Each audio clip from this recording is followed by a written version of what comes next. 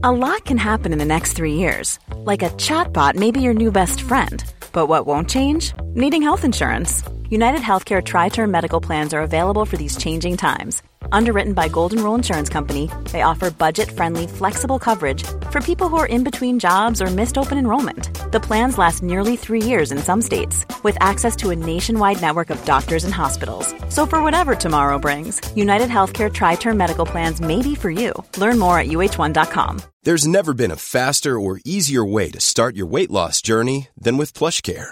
PlushCare accepts most insurance plans and gives you online access to board-certified physicians who can prescribe FDA-approved weight loss medications like Wegovy and Zepbound for those who qualify.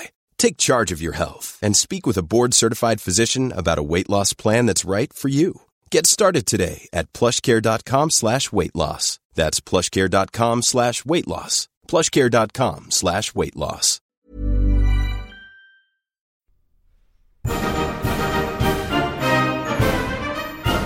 Many years ago, Riley Knight completed a degree in history. This proved to be a bad move, as it was absolutely useless for him. Until now. Here's some half-assed history.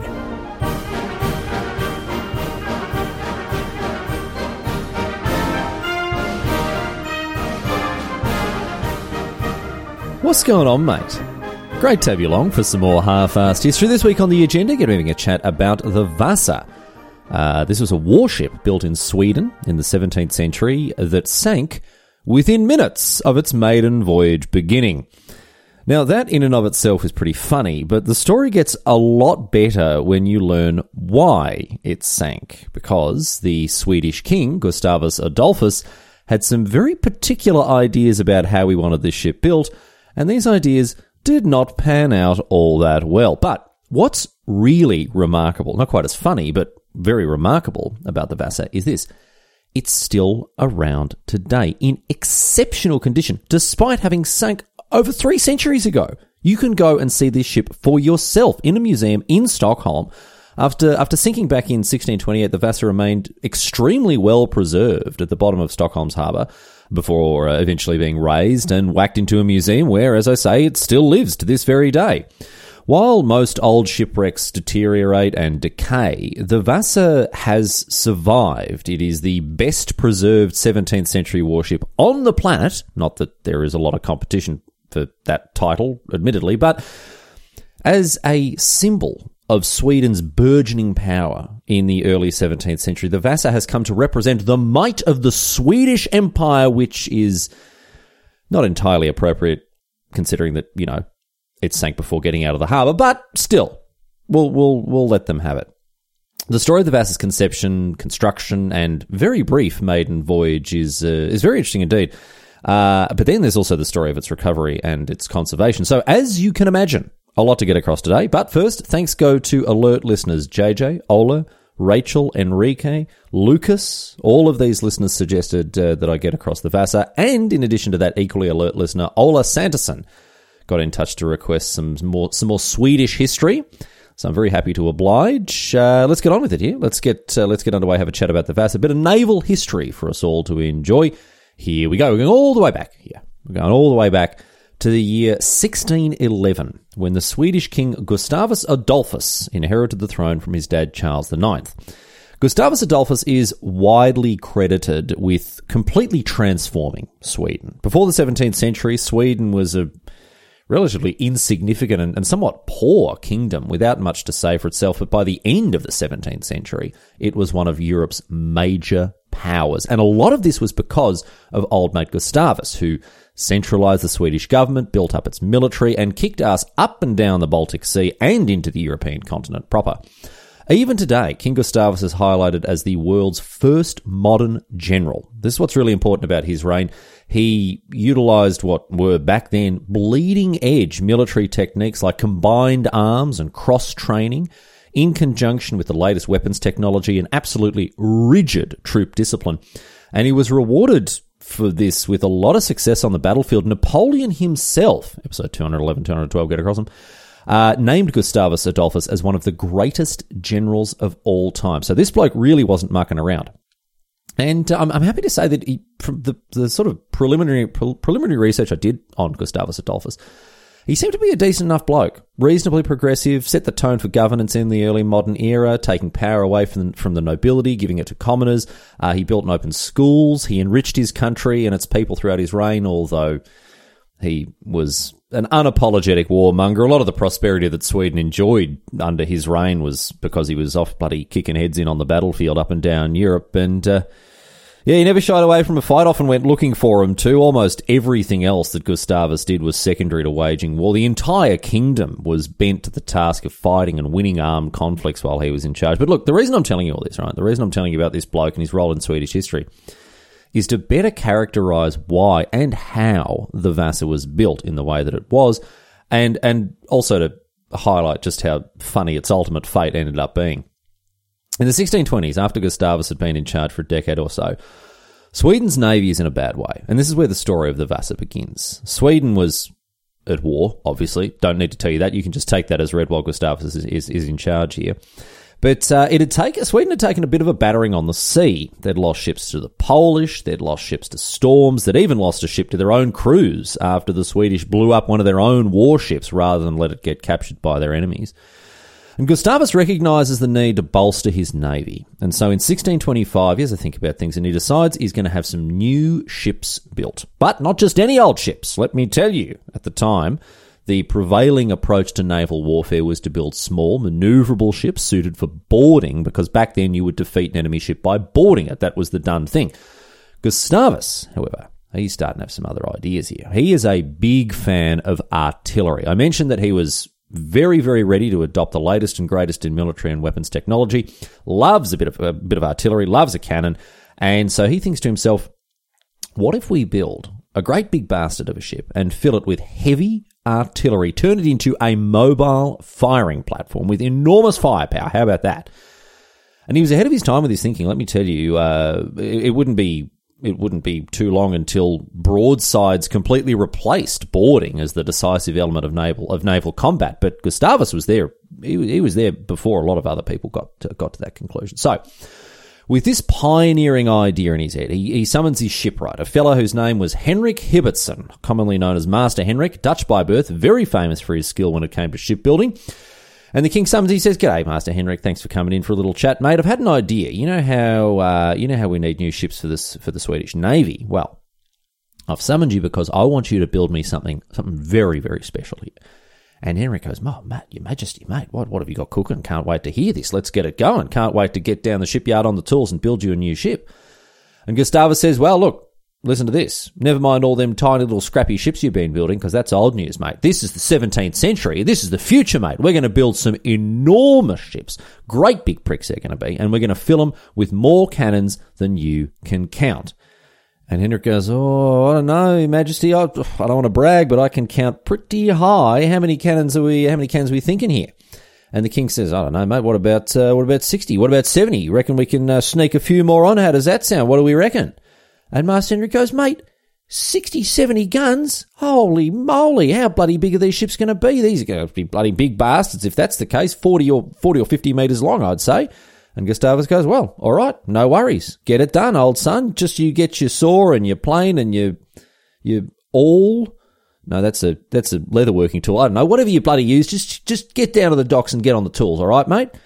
And Master Henrik, right, he agrees. He signs a contract to build 4 ships for Gustavus. And these are bloody big ships for the time. Not the biggest ships that the world has ever seen, certainly not on that level, but very, very big ships, particularly when it came to naval combat, because, as I say, the focus was on boarding, manoeuvrability, speed, that sort of thing. So, Master Henrik, he lays down the timber for the first ship, which would go on to become the Vasa in early 1626. And then, what he does next is very interesting. He dies. Yeah, sorry about that. Shouldn't have spent so long setting him up as a character, should I? You're all so invested in Master Henrik, and that's the end. That's the end. Well, it's not quite the end of his story, as we'll come to, but it's the end of him taking an active part in this story, at least. But look, to make things a bit easier for you here, I'm happy to say that work was continued by another Dutch shipwright, who, most conveniently for us, was also named Henrik Jacobsen. So work continued on the Vasa using Master Henrik's plans, and look, without wanting to spoil too much here, these plans were Not perfect. The king was very involved in designing the ships and very specific in what he wanted in his mighty new fleet of artillery-laden warships.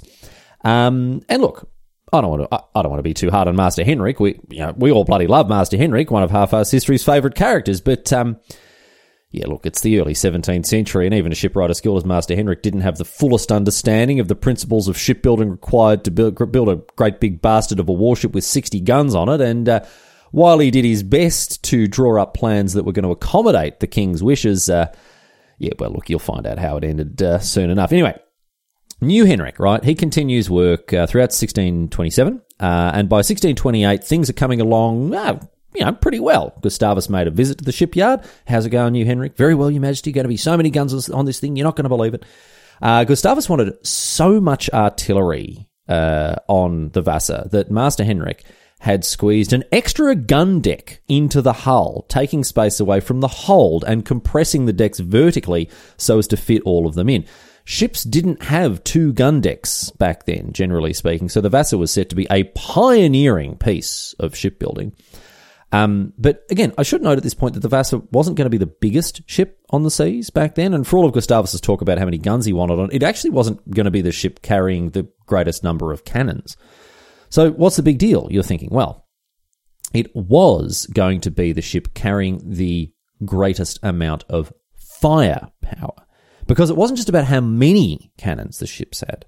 It was about what sort of cannons they were. And the Vasa was designed to carry enormous, great big heavy cannons, artillery that could outgun any other ship on the sea at the time based on pure weight.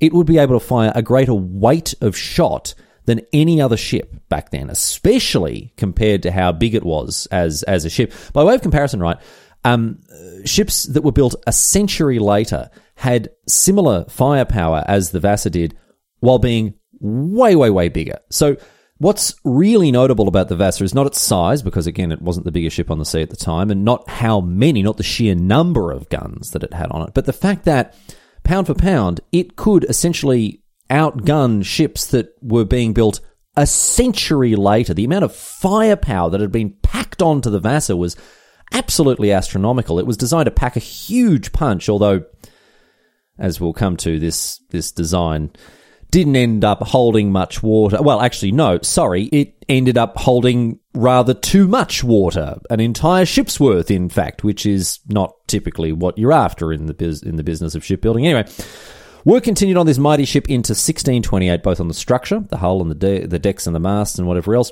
but also on the decorations for the Vasa. The Vasa was to be richly decorated with intricate, detailed sculptures, particularly towards the the stern of the ship, near the steerage.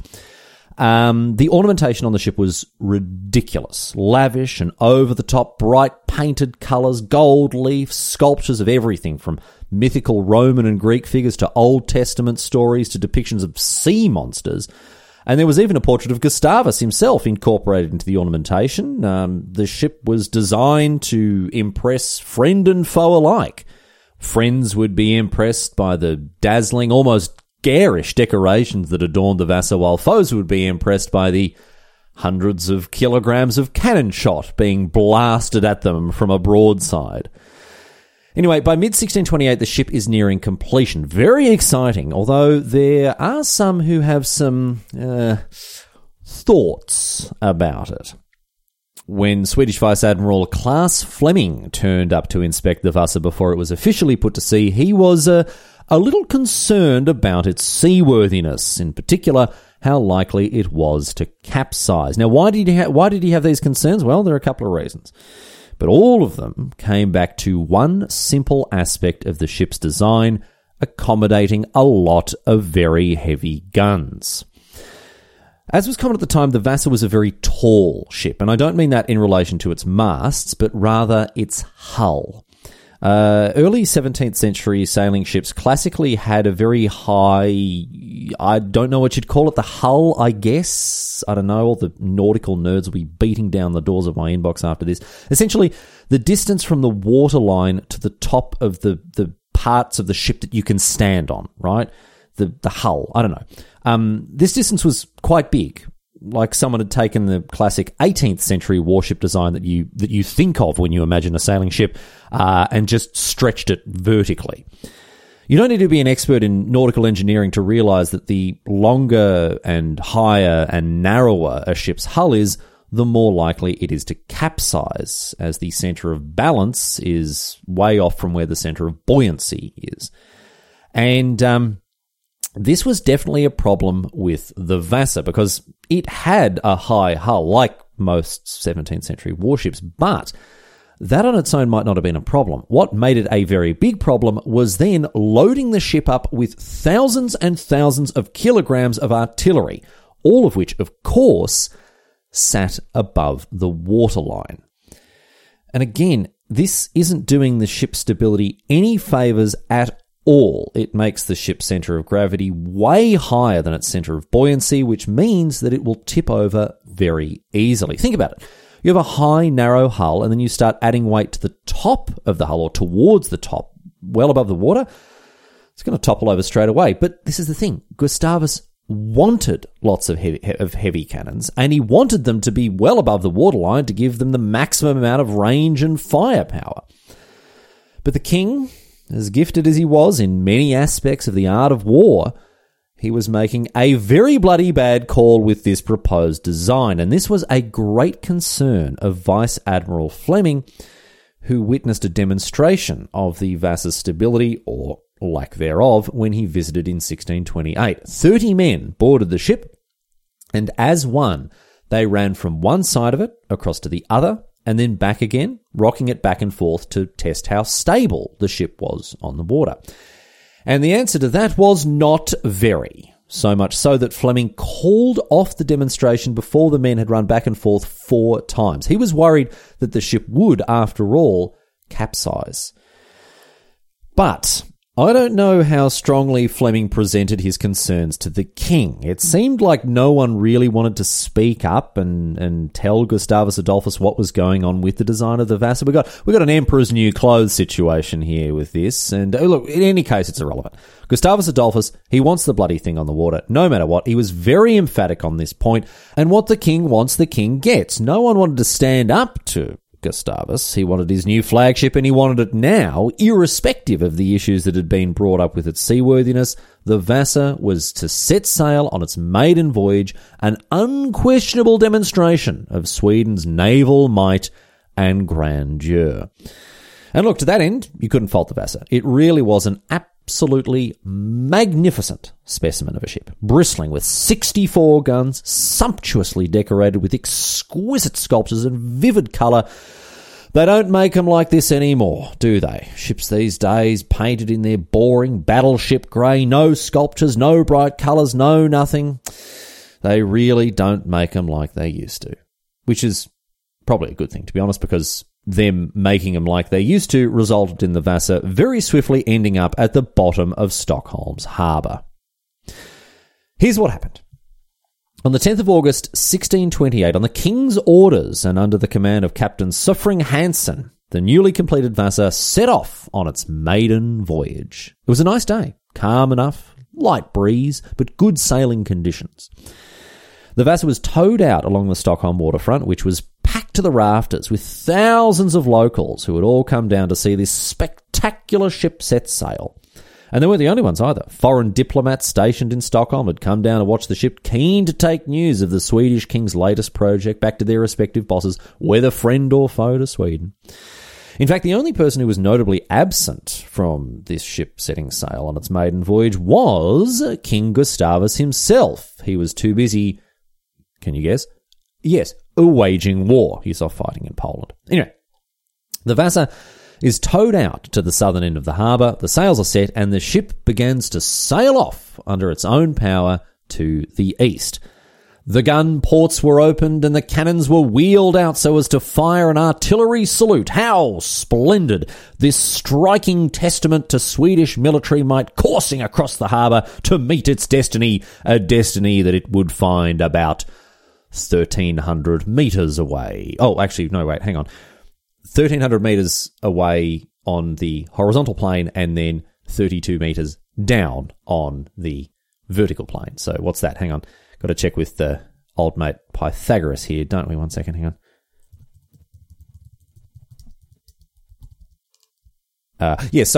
Some quick calculation just in my head obviously tells me that it's 1,300.39 meters away?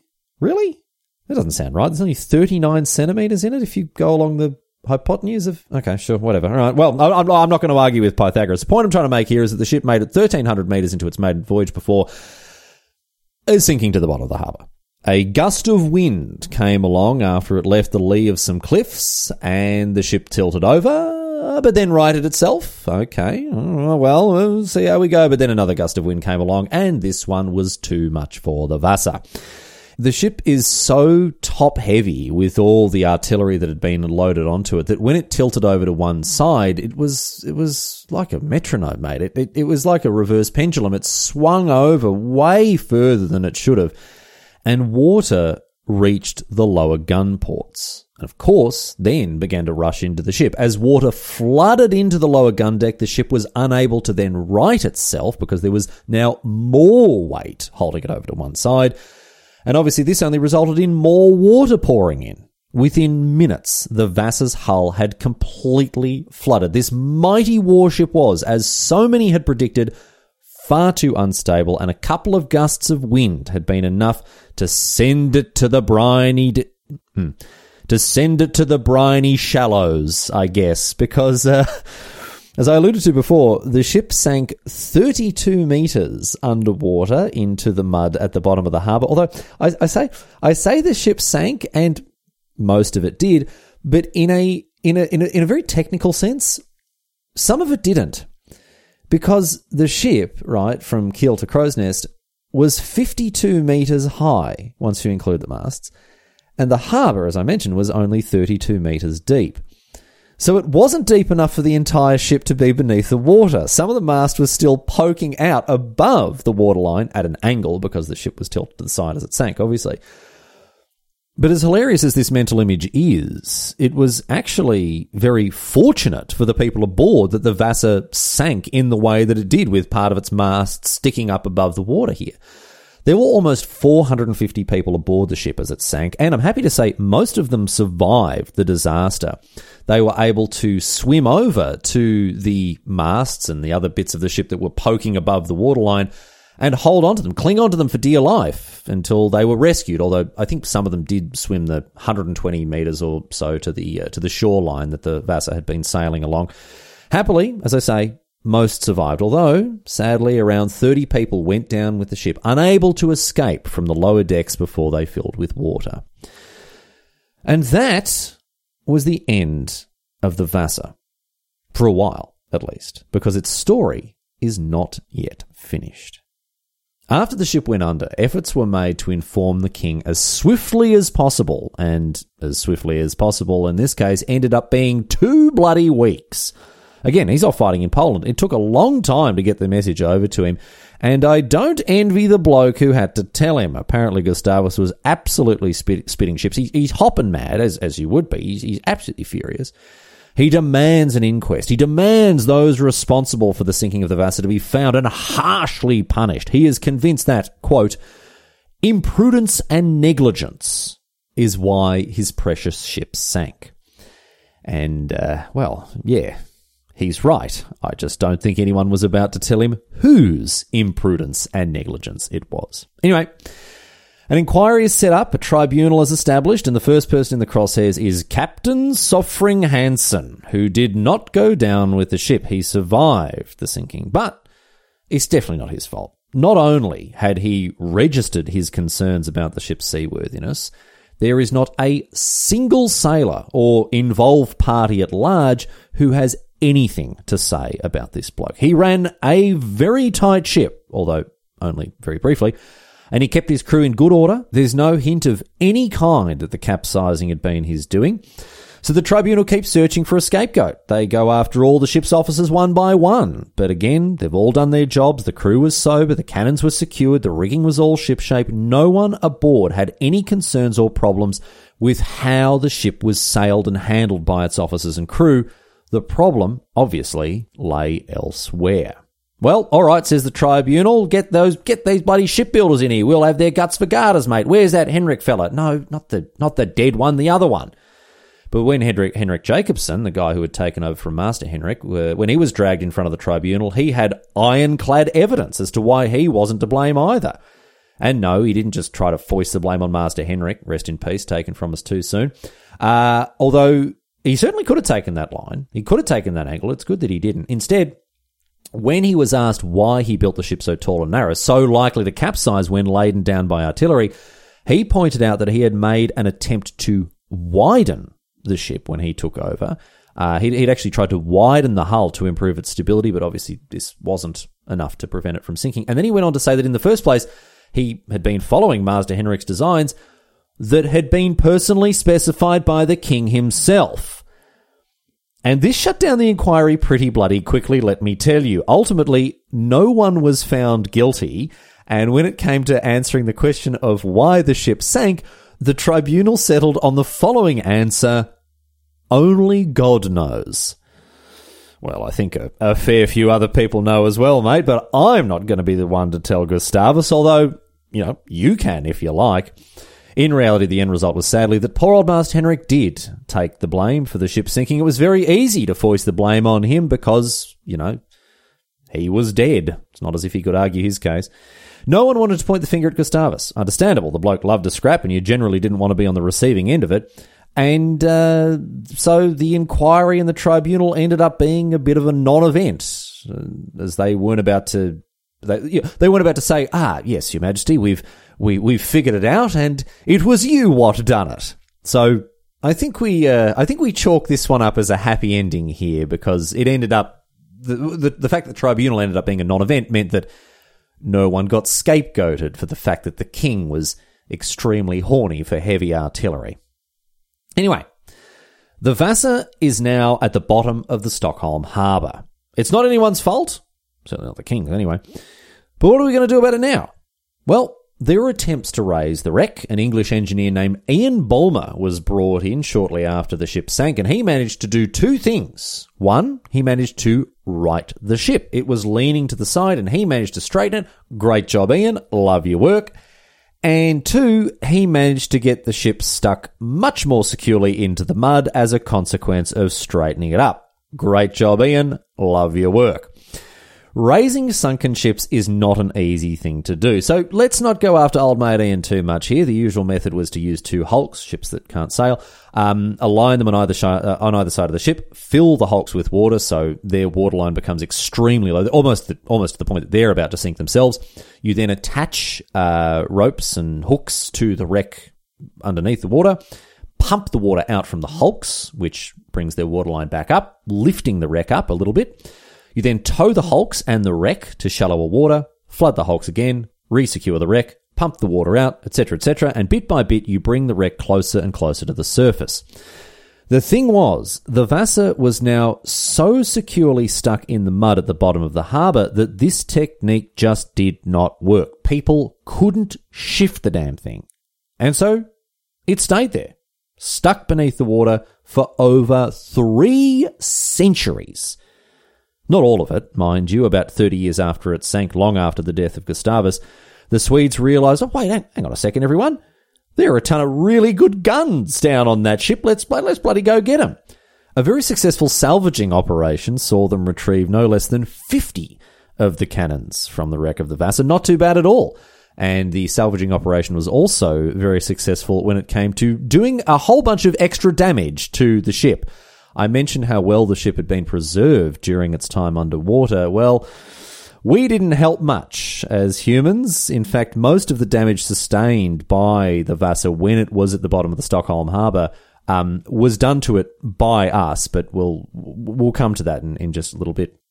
Anyway, after sinking, the ship remained at the bottom of the harbour for 333 years. And we can talk now about some of the damage that it suffered. Most of the iron on the ship rusted away to nothingness. The details on the sculptures were worn away by erosion. And as I say, the ship also sustained a lot of damage from human activity. salvage efforts, which broke apart sections of the hull and deck to feast on the delicious armaments inside. However, aside from all this, the Vasa ended up being preserved extremely well in the Stockholm harbour. And there are a couple of reasons for this. We'll talk through them now. Check this out. It's unbelievable, right? The water in the Stockholm harbour ended up being perfect for preserving this shipwreck. First of all, the water there hardly has any oxygen in it and is so cold, right, that things like shipworms, which will ordinarily munch through a shipwreck like nobody's business, they can't survive there. And amazingly, this is where it really goes off the rails. Amazingly, the fact that Stockholm's harbour has been very heavily polluted for a very long time actually aided in the ship's preservation. Now you think, what the bloody hell? People are dumping stuff into the harbour, toxic materials, whatever else. Obviously, this is going to do an absolute number on a wooden shipwreck at the bottom of the harbour. No, the opposite. Toxic pollutants killed off all the microorganisms that might have otherwise eaten away at the ship. So between the lack of oxygen, the cold, and the pollution, the Stockholm harbour ended up being the perfect place to park a shipwreck for 300 years.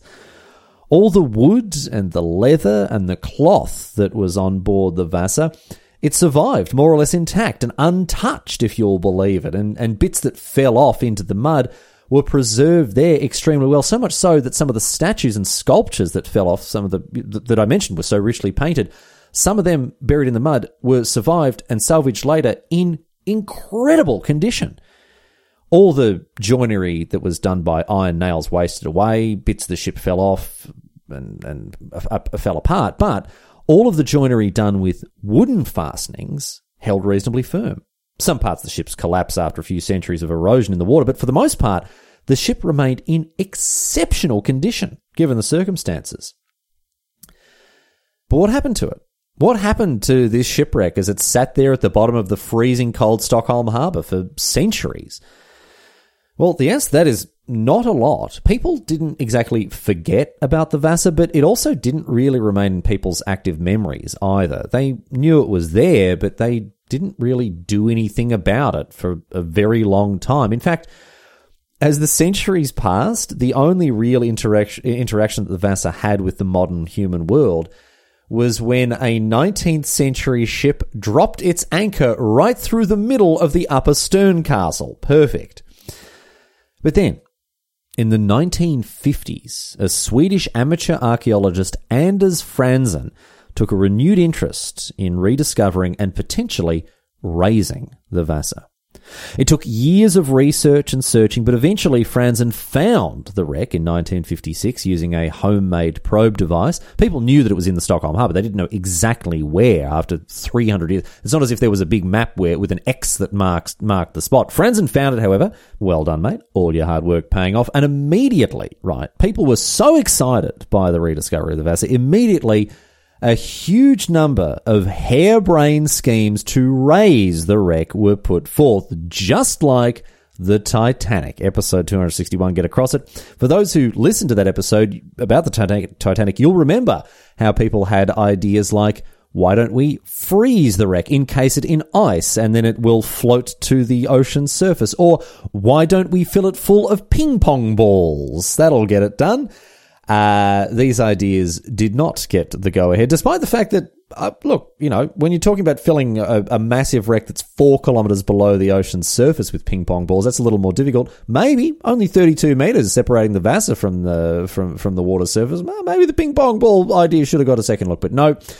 Instead, however, it was decided that a more traditional approach would be taken. Over the next 2 years, divers dug out tunnels in the mud beneath the Vasa so slings could be put underneath it before dragging it up to the surface with lifting pontoons, using a technique that really isn't all that different from the old fill the hulks with water and then pump it all out over and over again.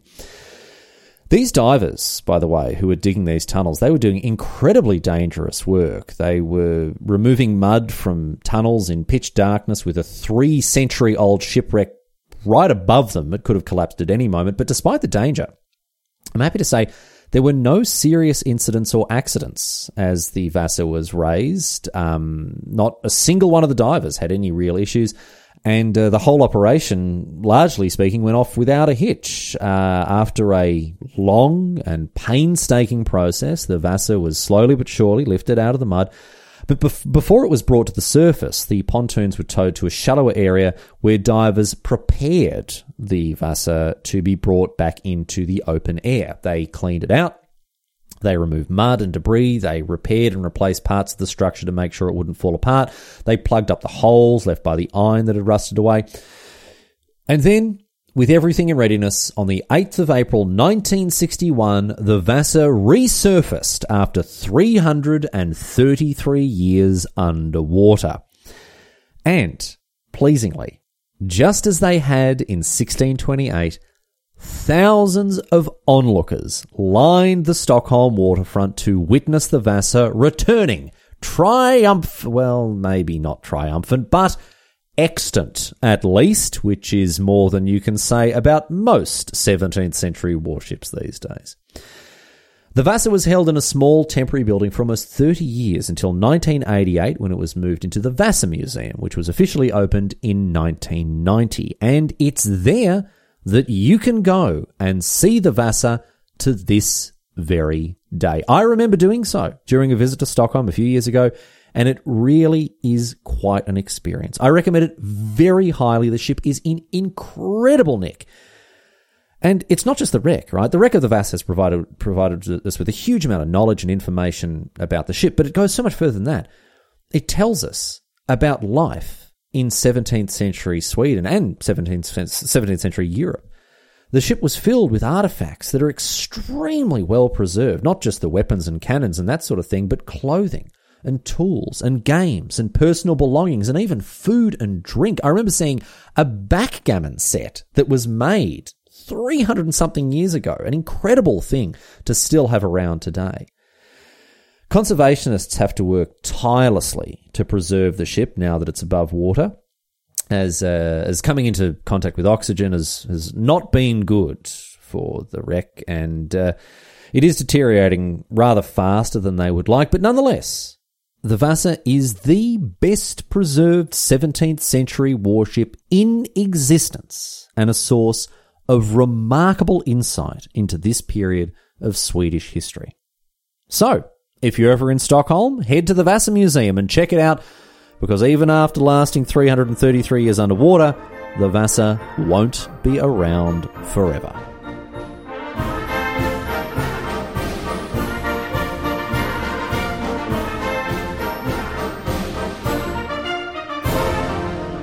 But that's it. That's all she wrote today, sports fans. That is the story of the Vasa, and I do hope that you enjoyed hearing about it, particularly those listeners who got in touch. Once again, if you want to follow in the footsteps of the exalted listeners like, who do we have? JJ, Ola, Rachel, Enrique, Lucas, and Ola. You want to get in touch like they did, halfasshistory.net, use the contact form there and get in touch.